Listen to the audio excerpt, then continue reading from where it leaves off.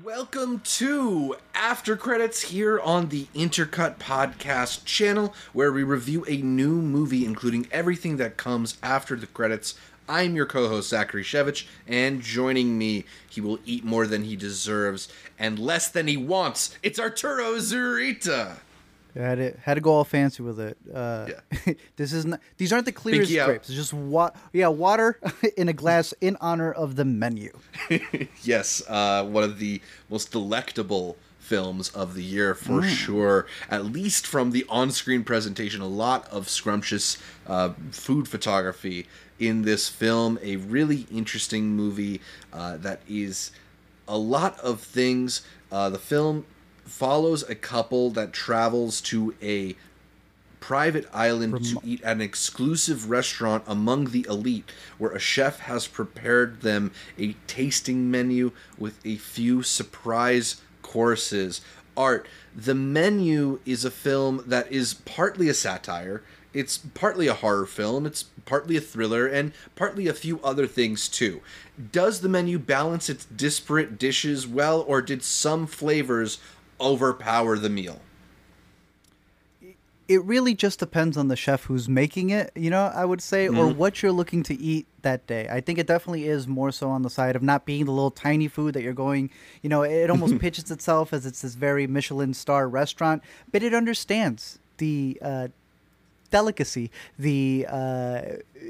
what a good cheeseburger can really just provide for you, just fast foodness. A lot of these restaurants are known for the very high-end prices only for you to enjoy whatever they give you, and then you're still stuck wanting to go to Popeyes or wherever else afterwards, right? This is one where I think it understands what regular audiences, normal movie-going audiences want, but there is elements of it where, because it comes from the writers of Succession, I kind of feel like they know how to write rich people a lot better than they know how to write the working man, and we'll see that as we get more deeper into it.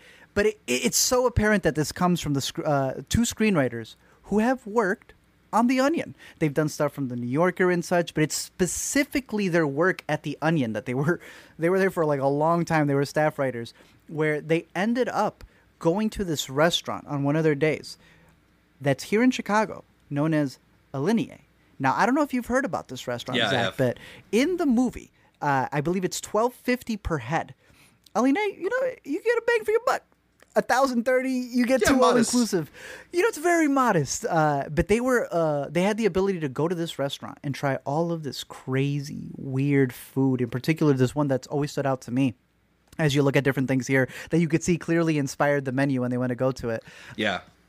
It's like cloud food. It's taking and deconstructing food to its core. Molecular it's really gastronomy. All about, there you go. I believe that's what they call it, and that's really what the movie's talking about when it's saying these words of mouthfeel and such. They got it from this one establishment, and that's what led them into kind of breaking down this idea of like, how can we make this sort of a microcosm of everybody in the world, and putting them in this one place. How would that dictate how we kind of see different class structures and such? Right. And I think it does it as good as it possibly can. Yeah, the thing that it reminded me of was Blue Hill at Stone Barns, which is this extremely fancy restaurant out here in the New York area, run by this chef who's appeared on Chef's Table, Dan Barber, who he has this whole property of many, many acres out in upstate New York, where on the property they farm the animals and they cultivate the vegetables, and everything that they make within their means, and then they present it at this restaurant. And you get a lot of that kind of very like considered and fancy take on restaurant culture for that, but it also reminds me of him because of all these allegations that have come out about the atmosphere at those restaurants and the extremely destructive nature of those kitchens and how intense the pressure is. And that's one of the things that I think is one of the more interesting parts of the menu, is really trying to poke at restaurant culture and the kind of cult of personality that develops around certain chefs. There's a literal cult that essentially develops around Chef Slovak, the Ralph Fiennes character in this film, in that all these sous chefs and assistants are all working in unison to make his plan come together. It's a fascinating... And even some of the guests. Yeah, absolutely. And it's a pretty fascinating setup for a movie. I really loved living in that world for a film and taking it apart and, looking at all these dishes, and the food photography is absolutely excellent in the film.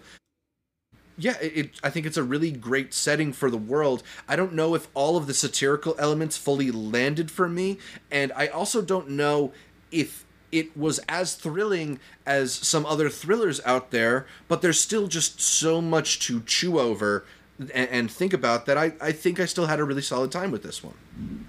You've maxed your puns on the food. This is definitely a movie where you're going to love the food that they showcase, because they actually got a Michelin star person to come in and create all of these dishes. Yeah. There is a jab as we get a little bit closer to spoilers. This little tiny one right here is about how we see people who have gone to this restaurant a multitude of times. They've been there like 11 times and such. And what's funny to think about is that everybody on this set was eating these Michelin star meals way more than 11 times, right? And they said that the way that they approach this, which I think is what makes the movie really interesting, is that everybody who's a part of the cast is sitting there, even if it's not their day to film. Meaning that not only do they get to eat, but if anybody is doing anything outside of the normal, they have to be in the back to react to it. So a lot of what you see in the movie ends up being improv. Ralph Fiennes comes in as this person and he really becomes them, because I heard that there are deleted scenes where he's making the guests do a lot of other things. There's like a dance sequence that didn't make the final cut. There are moments where you're following some of the people in the background, and if they do something, if they decide to yell, they need everybody's reaction to make it feel more lived in. I think that's a really interesting way to approach the ensemble, especially when you're dealing with a movie where the chef, the director, feels like everything's been too reverse shot and it's become a little too bland, and that's the way to like spice it up. And I thought it built for some interesting moments, even if it personally for me made me question why some people were there or didn't take different courses of action. Yeah, the production design of the movie in general is excellent. Like, you really do feel like you've been transported to this extremely elite restaurant and resort, essentially. And it does really feel like one of those fancy kitchens. And I think also lends itself well to staying visually dynamic, because you don't have, like you said, just sort of a reverse shot. Yeah. You have this full environment that's moving and active, and there's constantly stuff happening in this film. One of the things that I liked about it is the way that it would kind of sort of drift from table to table, and you wouldn't even get like the whole conversation. You'd kind of get snippets of a lot of different people's conversations, which sort of, it almost feels like overhearing things when you're seated at a restaurant.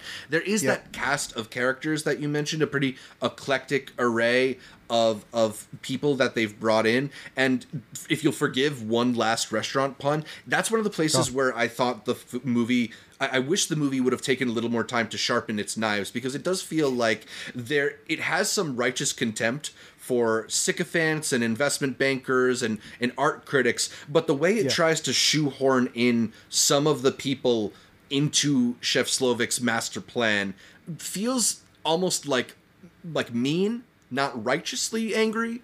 And I agree with you. It could have just been, it's just one of those things where maybe the film would have felt a little bit sharper if it felt a little bit more precise there. I feel you. It's like Succession that's really calling out the rich, where here it's like, are you really calling out a system while you're profiting from that? I mean, being able to go to Alinea ain't that cheap to begin with, right? And being able to have a Michelin star restaurant there at your disposal for the whole shoot. I don't know how it plays, but for the most part, I think it's a really good metaphor for any art form. You know, they look at the chef as an art form, because when they went to Alinea, the chef who ran that place went back to the Onion with them and sat there at the AV Club to see how they moved. And he said that that's when they got the initial idea for it. When they realized, oh, he treats it like an art form. let me see his viewpoint on how he does this. Going through the different characters, though, as we get more into spoilers to see how this master plan do we works want to out. officially say this is the spoilers mark right Yeah. here? And we both recommend seeing the movie, even if we have some small problems out there. It's a very good time. Yeah. I know there's no substitution, Zach. There was a little things here and there that we might have changed, but absolutely. Getting into full spoilers, go out into the theaters if you want to see it. Our first two, right? You really get introduced into this story by these two right here, Nicholas Hoult and Anya Taylor-Joy's character. It's funny that they're both Mad Max alums now at this point. And what's interesting about them is that she's there by accident. Right. He is the rich boy, the big fan nerd, if you will, who really has been following this chef to a degree that I would compare it to a director who gets sick and tired of those film nerds who know every little thing about them. They're taking the pictures that they shouldn't. Mm-hmm. They think that they could do everything, except when it comes to them being on set, they would not be able to replicate it.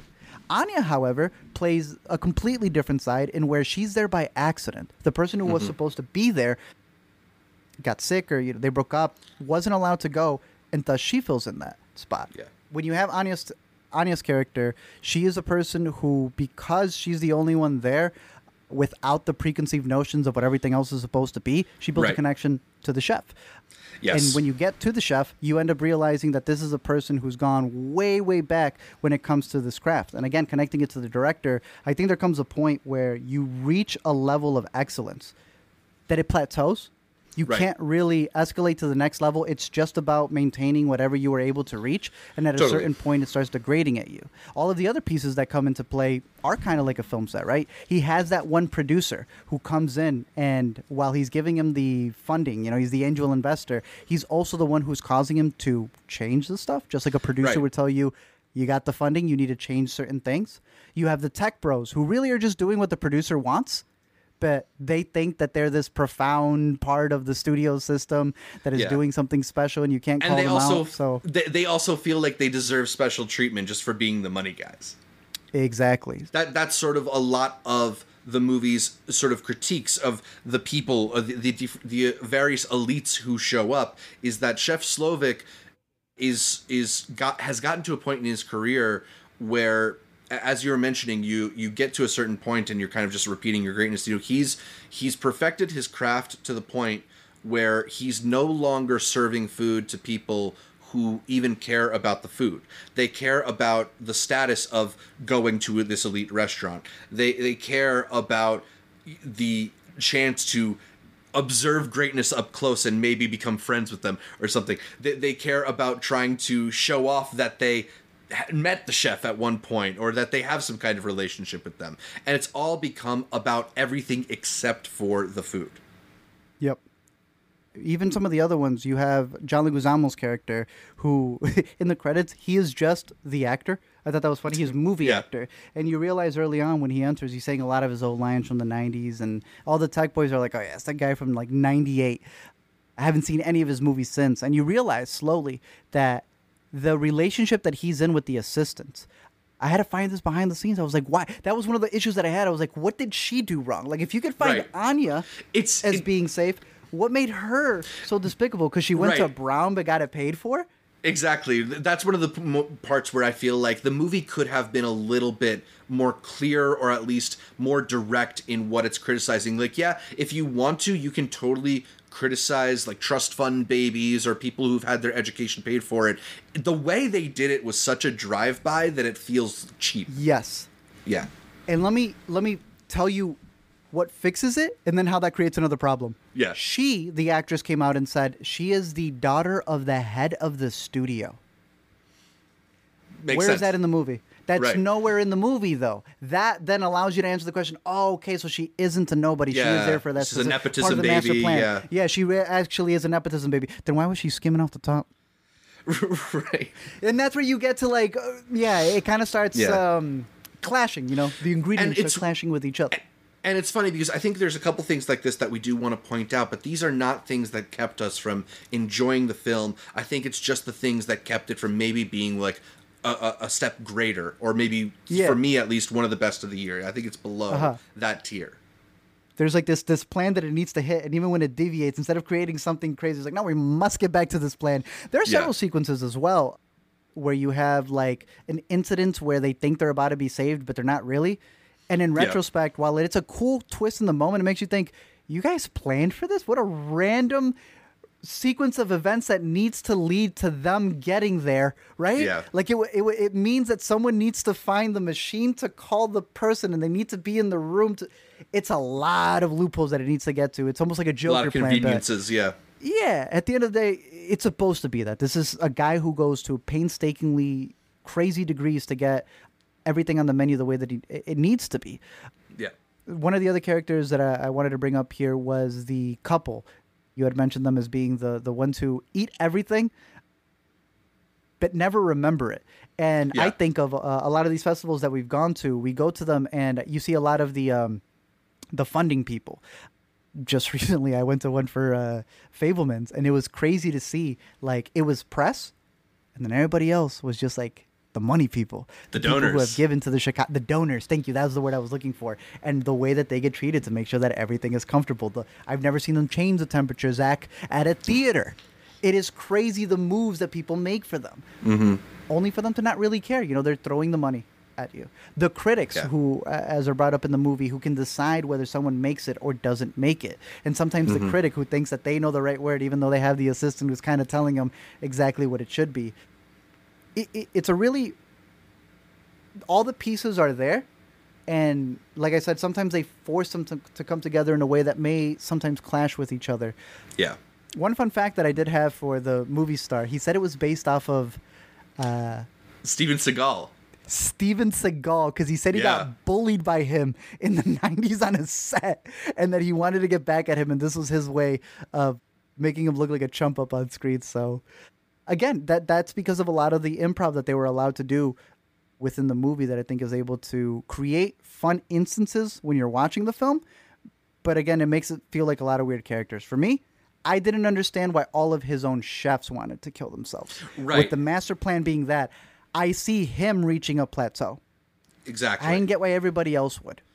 And there's a lack of curiosity about them as well, which almost feels hypocritical about the movie. Yeah, we do eventually talk to one of his sous chefs in a little bit more detail, the woman who he came on to, and that was like a fun twist of sort of indicting himself along with indicting all of his customers. But at the same time, like, I agree with you. I don't know why all of them have reached the point of wanting to get in on this mass suicide, this Jonestown-like event. And yeah, if you're trying to make a case about, make a point about the cult of personality of these, you know, rock star chefs, maybe there's something there, but I also feel like they didn't establish that within the film in a way that felt satisfying there, at least.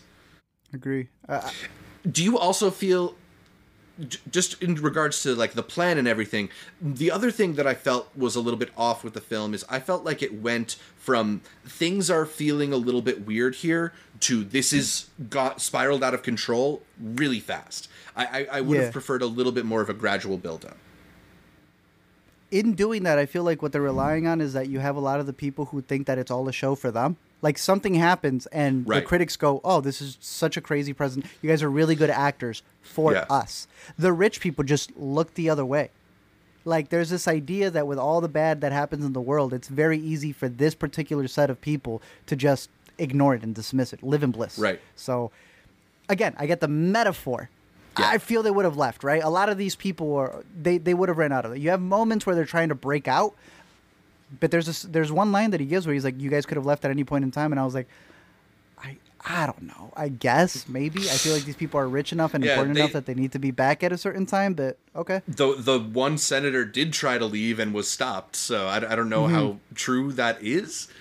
Exactly. You know, it's supposed to be two things at once, but... yeah.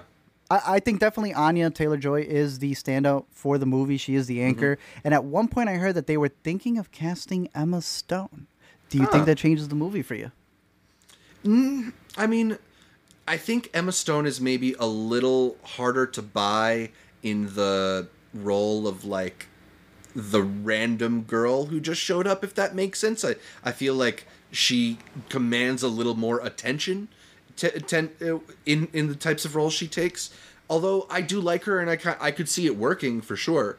I think tonally, it made it make more sense. I feel like a lot of the movie is a comedy, and then it cuts to Anya's character, and it's like, no, like, is she going to be able to get out of here? And it's in those moments that she brings that levity to it. And I started thinking, wait a minute, would it have kept that consistent joking manner over here with the tech bros if we cut to Emma Stone and her delivery of the lines would have bounced off of Nicholas Hoult. Holt's character a lot differently than Anya's like, that, yo, yeah. she's being disrespected here. As opposed to with Emma Stone, not that you don't think she's being disrespected, but you're wondering how she's going to play off of her. Right. And Anya had mentioned that there is a sequence where she gets physical, and she's like, that wasn't in the script. I told them, I think she should do something. And even with that note, the director was like, so like this? She's like, no, vicious, like let my feral side come out. So I like what she brings to the table, but I think that's where a lot of people were confused. I've seen people come out saying, was I supposed to laugh at certain points? Was I supposed to do this? And I think that's a sign of an interesting movie, you know, not one that hand holds you, but maybe one that's tonally in a lot of different places and may confuse people because the writers are way ahead of the audience. Yeah.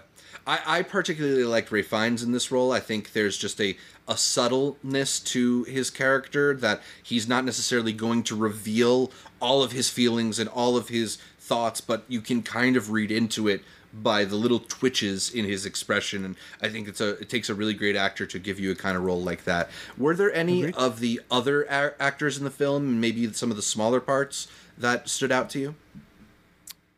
Hong's character, she's fantastic. Her delivery and her lines, your opening tagline as well. I love that line. Her tortilla one.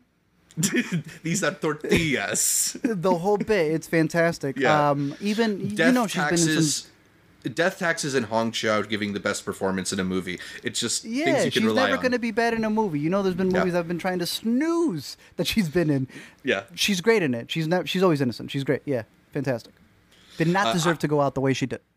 Yeah, a little bit Hong can underwhelming win that and one for her on character one. Come on too. now. I haven't seen Furiosa yet, but she'd win that one. Yeah, this was pre-Furiosa training, so she should have had it.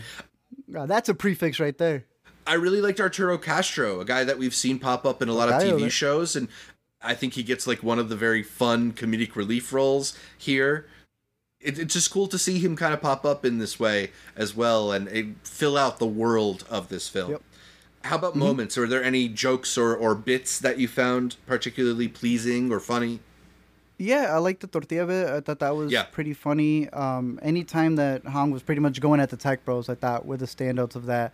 Yeah. But there's like a reoccurring thing, and you even see it. This is one of my favorite posters for the venue, the one that we got up here, because it's him stealing from her plate. And it's just, like I was telling you, Nicholas Hoult is there even on the days where he doesn't have to do anything. But he's still bringing so much in, because when it's someone else's scene, right, and you know how the scheduling works, he's still in the back, kind of like really excited, and he's so oblivious. He reminds me of a character in Barbarian who's just so ignorant to everything else going on because all he cares about is being noticed by the chef.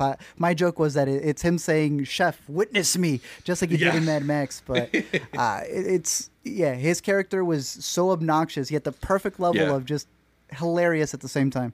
I think the funniest bit for me, or at least the most I laughed at any point in this movie, was the Tyler's bullshit title card coming up. That was really funny. Yeah, I was on and off with the title cards, but it kind of sets the tone to the movie of what you're watching.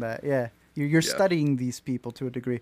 But no, overall, I think it's a very fun movie.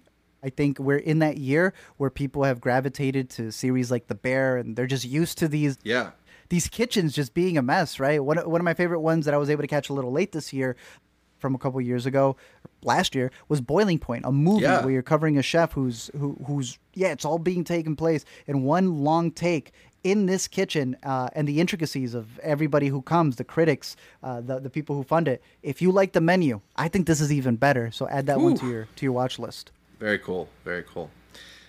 Just to talk a little bit about the ending, because I've seen some people sort of a little bit, maybe dissatisfied, or maybe just a little confused. That thing that we were talking about how Slovak has gotten to a point where he's only making food for people who don't care. I feel like ultimately there's a couple things going on in the ending, in that, first of all, there's what Anya Taylor-Joy has to say to him, or Anya's character, Margot, or I think Erin was her real name. What Margot says to him is like, "You haven't satisfied me," and it's sort of an while most of the movie is sort of an indictment of audiences, this is a moment where they're actually indicting the artist, that maybe you also aren't making stuff for me. Maybe this food is not the type of stuff that actually does feed the masses, and maybe to get the kind of recognition that you want, to have the kind of audience response that you want with your art, you have to make things that audiences actually want. So I thought that was sort of like an interesting way to sort of flip a lot of the criticism that's happening in the movie, but then it also ends on this really interesting note of her sort of upsetting him, him realizing that she's the first person in who knows how long that wasn't satisfied by the experience that he delivered. And what is his... still hungry. Yeah, exactly. And what are they relate over? They're both in the service industry. They're there to satisfy the customer. So he then makes it his job to satisfy the customer the way that he used to, the way that she knew he used to love, because she was in his bedroom and saw the photo of him as the employee of the month flipping burgers. So what does she ask for? She asks for the cheeseburger. And that he's able to provide this service for her in a way that he hasn't in so long, and that she's the only one who showed up that day just to eat the food, not for any other reason. I think that's ultimately what plays into her actually being allowed to leave the island, that she is not like the rest and does not deserve that fate that he's decided for everyone else. Taste. Remember, he don't want you to eat the food. He wants you to taste the food. Yes. But yeah, when he sees that Bob's Burger throwback of the food, the aged Ralph, yeah, that was pretty funny.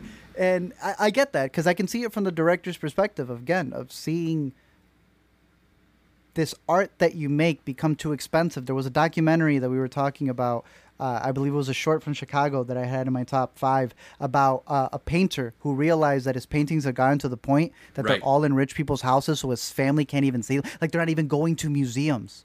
They are locked up in private homes.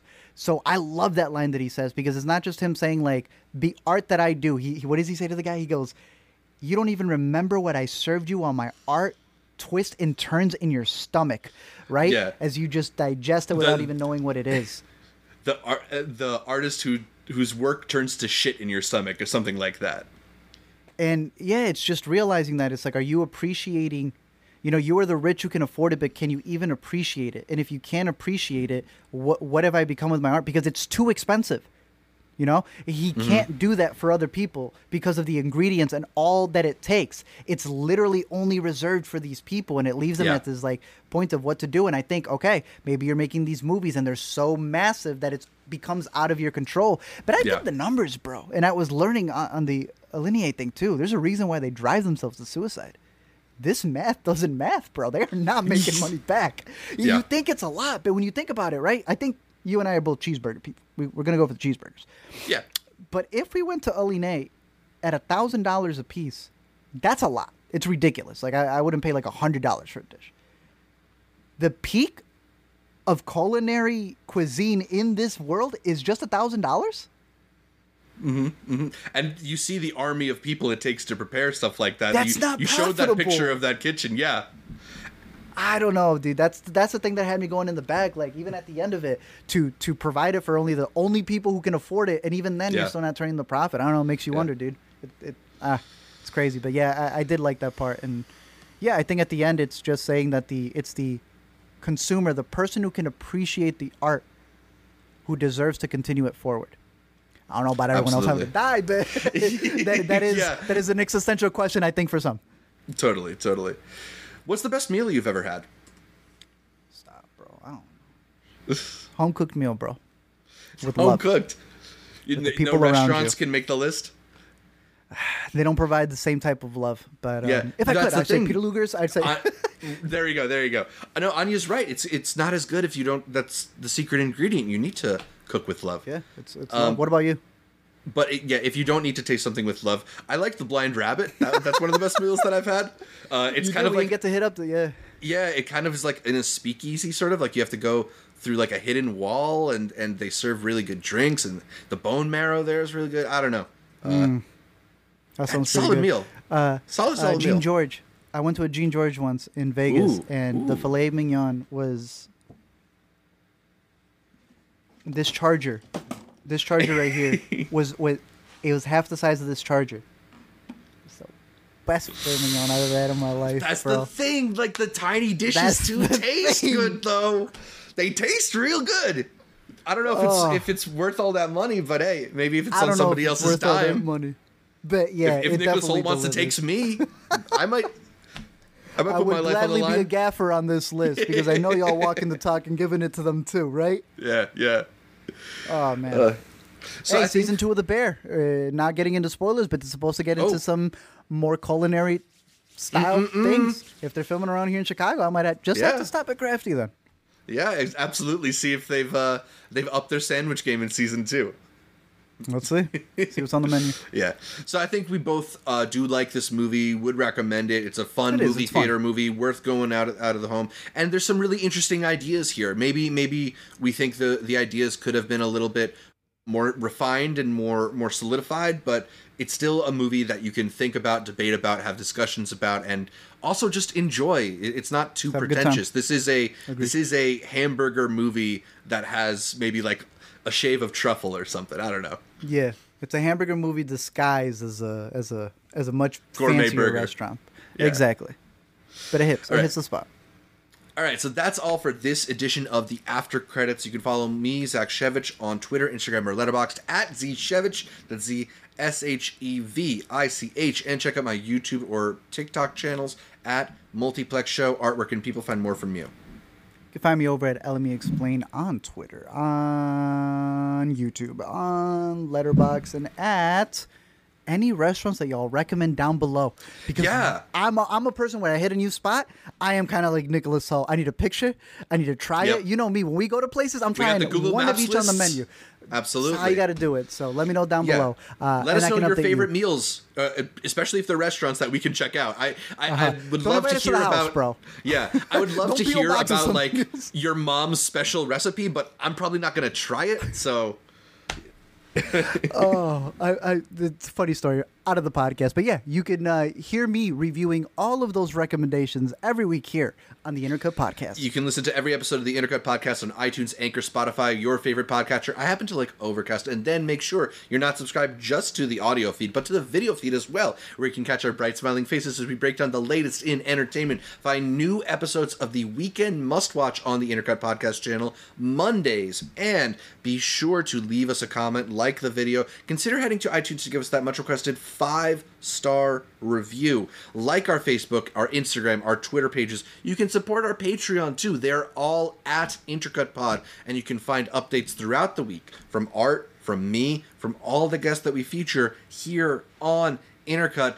And be sure to head over to the Discord, where we're constantly talking about movies. We even got a spoiler chat going for the menu. So if this wasn't enough menu talk, take it to the Discord and we'll keep talking about the movies. But that's all for this show. Thanks for tuning in, and until next time, the word mouthfeel doesn't have very good mouthfeel. It's too moist.